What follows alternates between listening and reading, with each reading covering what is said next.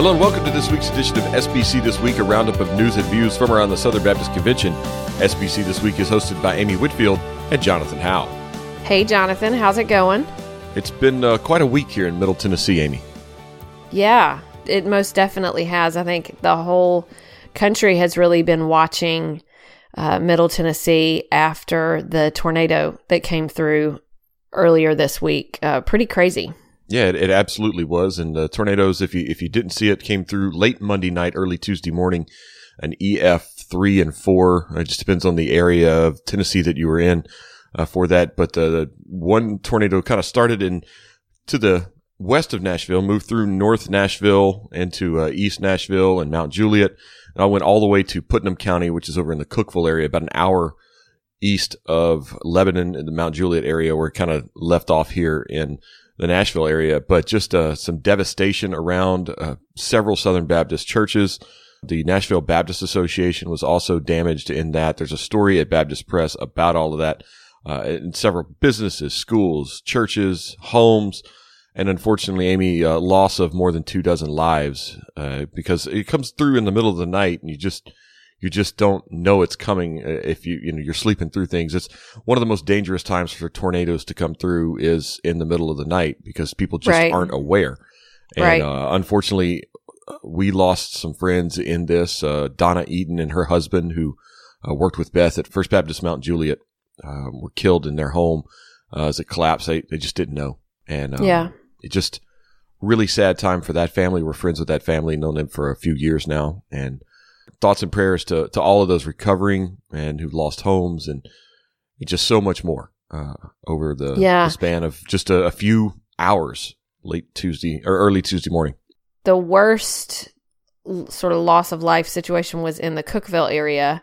Yeah. And I had some mutual friends with the family that lost their life, the entire family, and then there were a couple of families from that community that I knew knew people who knew them. That's been tough to see because I've seen that on Facebook, things like that, talking about those folks just personally, and really, really crazy. It was kind of a strange thing because, I woke up really early in the morning, saw and learned about it, and immediately was reaching out to all of my family. You start to figure out what's going on. And then as day breaks, you begin to learn, found out my family was all okay, but started to learn about other people that I knew that had lost a lot. So really, really tough. Yeah, absolutely. So thoughts and prayers go out to them. There's a lot of ways that you can help out with that. We've put some links to some stories at Baptist Press, and I'll also put a link to some of the community areas in Nashville if you're looking to help maybe donate for that. So we are thinking of Nashville. It's been kind of an inspiring week as well on the backside of it. A lot of people here in Nashville, very strong city, very resilient city, and we will move forward. And it's just one of those reminders. And then later in the week, and we'll talk a little bit about this more, but later in the week we had a coronavirus confirmation here in Middle Tennessee in Williamson County, the county where I live. So now that's going on. Yes. Well, that came a few days after a confirmation.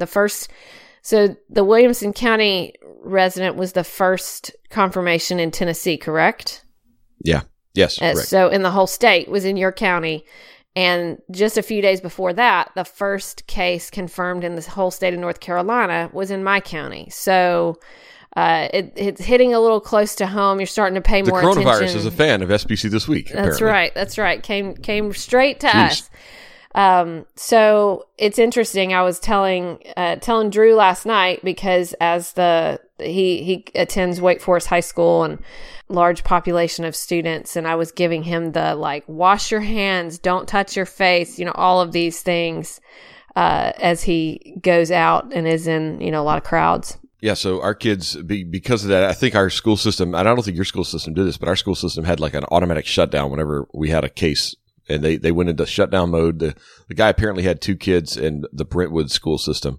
So at least that's what my kids told me. Okay. I don't know if that's true or not, but that's the word going around at the schools.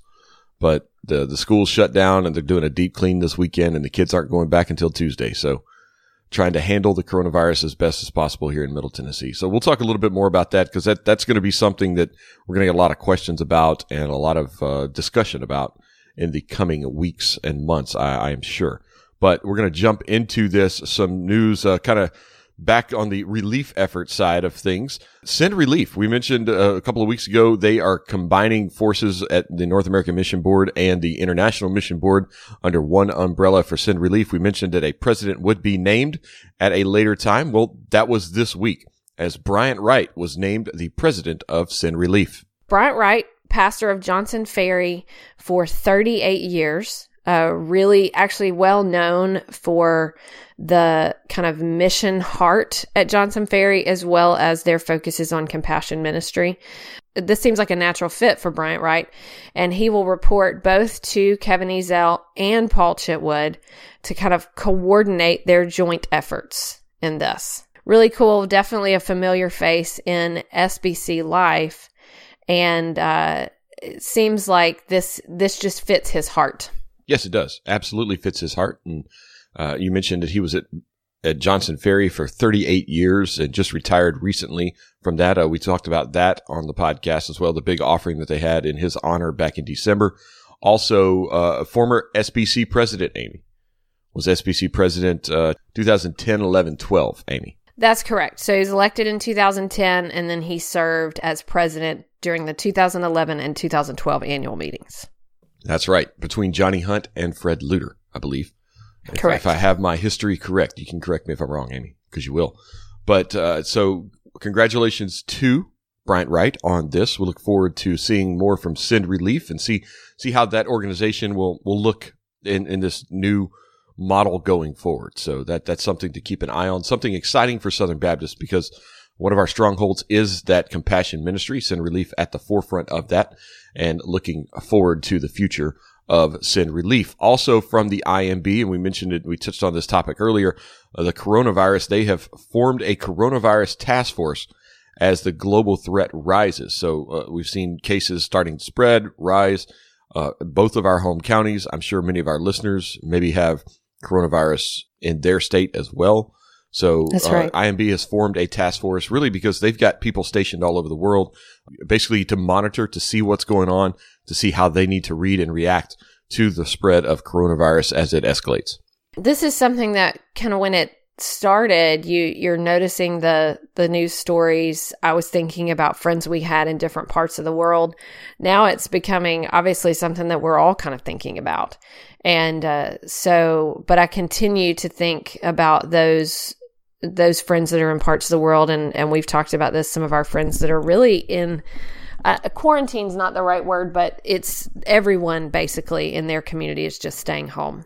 And so they live in a high rise. They're in a really heavily populated city. And so I think they are able to get out and walk around in their building area, and kind of out in some of the spots where they can go outside a little bit, but they don't leave their building. So that's crazy. It's just hard to imagine not being able to leave your building, especially we've got a home. You and I both have homes, but they're in like an apartment complex, right? Correct. And part of that is her. So he goes to work, but they have a small child. So that's part of the reason is that she can't be exposed to it. So they've got some things that when he goes to work, I'm sure he takes particular, precautions, but then as a family and his wife, she just stays there with their daughter, and they try to walk around, stretch their legs as much as they can, but they really have to stay put. So I've seen that, but then you're starting to see folks, prepping things, hoarding things from the stores around here. And you just realize something, is going on, whether it's the reaction to it that is really getting things started or the virus itself. We're seeing a lot of effects. Yes. I think there's just a lot of unknown as well. So hopefully in the coming days and weeks, things will be more known and we'll kind of understand how things work. And I think we also need some example cases of people contracting it, not dying, and being okay. To kind of ease fears a little bit, because everybody seems to think you get it, it's an immediate fatality. And that's not the case. It hasn't been the case the whole time, but for some reason we're just seeing more of that. And the kind of the hysteria that comes along with that. So yes, it's definitely something for us to watch in the future, especially as the annual meeting approaches. So that's something that we'll talk about probably on next week's podcast, because right. We'll tell you a little bit about something else going on later. So trustees meeting, Amy, over at Guidestone. They elected the first African-American woman trustee chair in Southern Baptist history, it seems, this past week. We went through all the records. They went through all the records, and we believe that Renee Trawick is the first African-American woman trustee chairman in Southern Baptist history. That's correct. So she was elected March the 2nd. She's a vice president at Marsh USA in New York, which I believe is in the banking industry. And she served as vice chair of the Guidestone board in 2019. She's also served on the executive board and the finance committee of her local association. So someone who's been involved at multiple levels of Southern Baptist life. And really, she has a great quote in the story that she says her main focus with Guidestone is helping it live out its vision to honor the Lord by being a lifelong partner with our participants in enhancing their financial security. So, sounds like she has a real understanding of the issues that Guidestone deals with and faces, and is really committed to the work. So, congratulations to her. Sounds like she's very deserving. Yes. So also at the trustee meeting, Guidestone President O.S. Hawkins rolled out his annual vision, calling 2020 the year of execution. Think getting things done, Amy, not guillotines on that. So year of execution, said they want to carry out a plan or vision to successful conclusion, and they need to remain committed to the organization's goals of keeping focused and keeping faithful. So they also gave an update on Mission Dignity, that last year they had more than 9,300 donors in 2019 and gave a record $9.7 million through Mission Dignity. That's a 16% increase over the 2018 donations. I know Mission Dignity is one of those great things that Southern Baptists do that doesn't always get the attention it deserves. It's just an incredible program to help give dignity to pastors and widows who are toward the end of their life, who may need just an extra help to get through. Right. And just a great thing that they do there. Over in the investment and retirement funds, their assets grew by $2.5 billion during 2019. And for the first time, Guidestone's assets exceeded $17 billion. So this is what they manage on a day-to-day basis. A good stock market in 2019, Amy, until like a week and a half ago. Right. Things are rolling. And then recently it's not been so good, but it'll recover. Yes. It'll be all right. They also had an update to their insurance and property and casualty information there in the story. Get this. The industry retention rate is around 70% for group plans for insurance. Mm-hmm. Guidestone's retention rate, 96.3%. Wow. That's pretty incredible. Yeah. Especially in the healthcare area when people are shopping like crazy, 96.3% retention rate. Amazing. Good stuff. So congratulations to O.S. Hawkins and all of our good friends over there at Guidestone on a great 2019, it seems. Amy, it's the first of the month. You know what that means? CP. That's right. CP pretty much flat year over year, Amy. But the good news is it's 5% over budget. So we had $19.5 million in change come in February. That puts us just under $86 million for the year. It's about $300,000 over where we were last year, which is about 0.37%, but gives us a good $4 million cushion over the budget of around $81 million, $82 million, somewhere in that range. So a solid start to CP. We still have a few months left. We have, I think, 7 months left. This is after 5 months. So a strong start to the CP, right on pace with last year. So that bodes well for us in the future, Amy. Well, there you go. That's I love seeing that 5.02%. Even I know that's a big deal. That's a good thing. So on the national level, that's a great thing. So yes. Over to the States, Amy, some sad news from our friends over in California. Yeah, so the California Southern Baptist, which is the official paper of the California Southern Baptist Convention, will discontinue its print and digital publications after the April 2020 issue. This is something that we've seen in lots of states. We just saw this in Arkansas. We've seen changes and transitions in Georgia and Florida, other places which mirrors the journalism industry now. Mirrors kind of what's happening in newspapers across the country, but it's still tough. And the California Southern Baptist has been in publication for over 79 years. I've actually done a lot of digging in their archives. They have digital archives, so you can go back and track a lot of things if you're doing any kind of historical research. It's got a lot of good primary sources for some of the original writings, columns, things like that I've used in things I've been working on in projects before. And it's a great, piece of history. And now that history, at least in that spot, it's going to stop from at least where they preserve it there. It's going to stop. So it's kind of sad. Yeah, it is. So I think the numbers that they gave in here are no surprise to anybody, and I think our other state papers are seeing the same thing. But they had a record high of circulation in 77, 78 at 29,500 subscriptions. They're now at 4,600 subscriptions. So you can see how the financial model just doesn't work on that. It's just running. Newspapers are running their course, which is something that even 10 years ago would have been difficult to see, but we see it on every scale. And the California Southern Baptist won't be the last Southern Baptist paper, I think, that we'll see in this. It's what we're seeing. It's the pattern. It's where things are headed. Unfortunately, it's sad to see as we work in this industry, those circulation numbers just make it untenable. Just make it tough. So, right. Over to Southern, Amy. We've got a new vice president and associate vice president. Tell us about them. Timothy Paul Jones has been announced as Vice President for Doctoral Studies at Southern Seminary, as well as Brian Renshaw has been named Associate Vice President for the Global Campus. Timothy Paul Jones will oversee all the doctoral studies, so that would be PhD, DMin, EDD, other things like that. He's also chair of the Department of Apologetics, Ethics, and Philosophy, teaches Christian family ministry.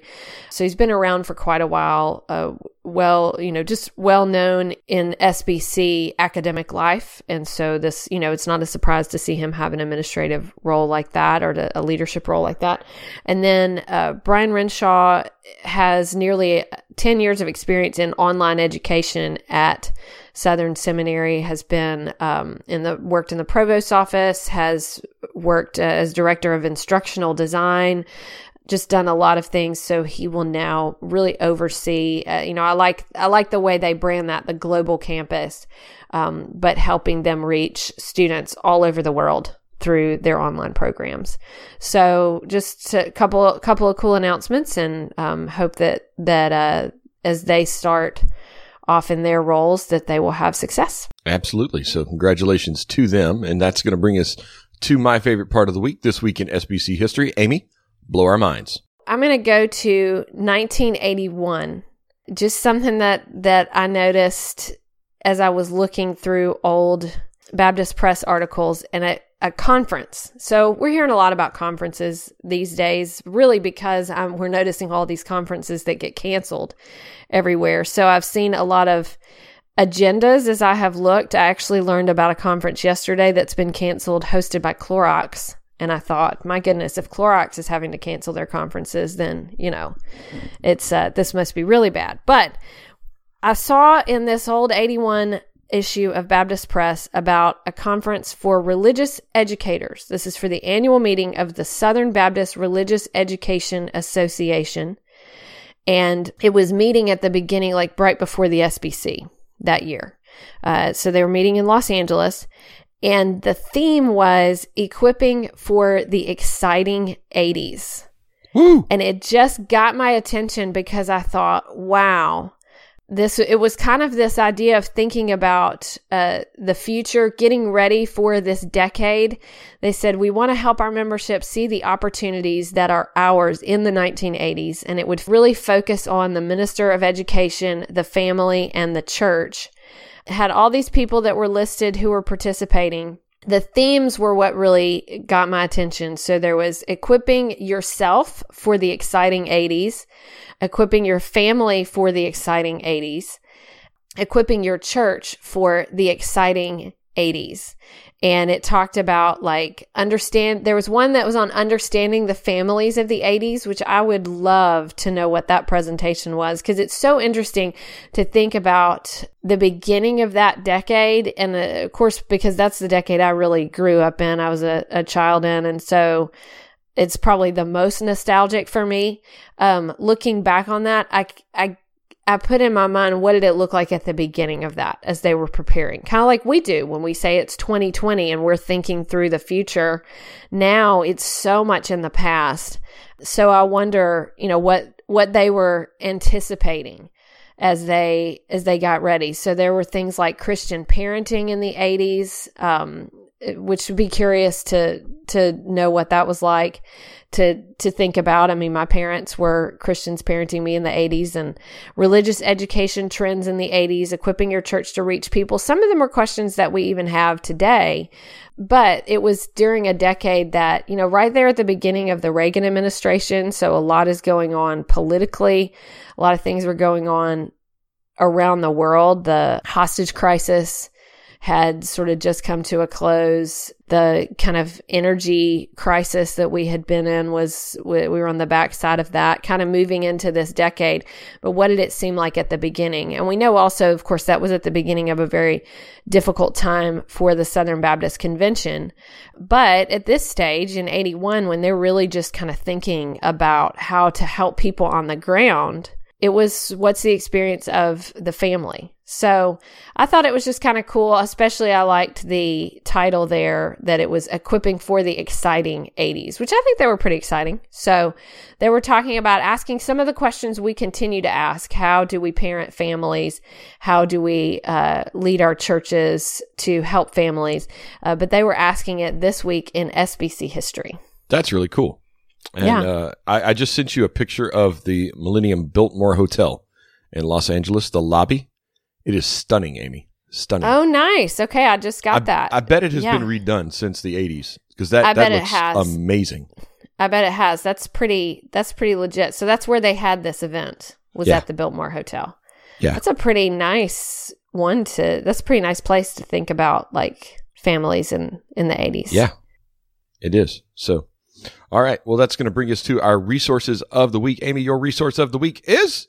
So mine is a Kickstarter project from a really good friend of mine and Keith's. His name's Eric Peters. And I have actually, I think, put some of his albums as resources of the week on here before. But he's got a Kickstarter project for a 6-song hymns EP.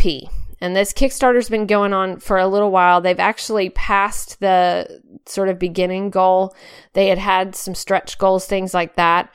But this is near and dear to my heart this week, because this friend of ours, who is singer-songwriter, artist, all of these things, his family lived, they were in the path of the tornado in Nashville, and they lost everything. They were in the house. They were all, their lives were spared, which is pretty incredible. They didn't make it down to the basement. He just essentially the way he said it is he threw himself on top of their 11-year-old son right as the house exploded, is the way he described it. So they were in the house when it happened. They are okay, but they lost their home. They lost his art studio. They lost all of his art, a lot of things that his wife was working on. She's does a lot, I think, she's a seamstress, like makes clothes, does just an incredible job. I think they've pretty much lost everything.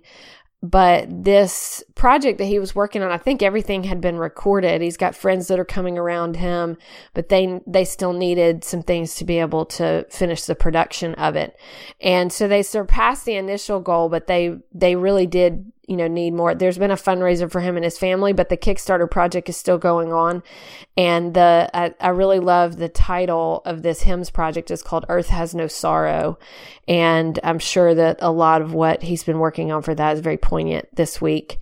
But as soon as this happened, I thought, well, I want to share that. All right. Wow. That's really cool. I'm going to have to buy one of these. Eric Peters, a Baton Rouge native. So yes. Got to support my guy here. Yeah. So we grew up in Baton Rouge about the same time, a few miles apart. We didn't know each other, but we were there at the same time, lived literally like 5 miles apart. He's a great guy. He's done 2 house concerts for us, one in Nashville when we lived there and one here. He came to North Carolina and did a house concert, and just a very humble guy. This was just tough to see what they're going through. So, yeah. Yep. All right. Well, check that out. Also, my resource of the week is an article over at the ERLC website from Scott James. It's kind of a Q&A with Scott James on the coronavirus. So if you're need more information, want more things, Scott James, we've talked about on the podcast just last week, in fact.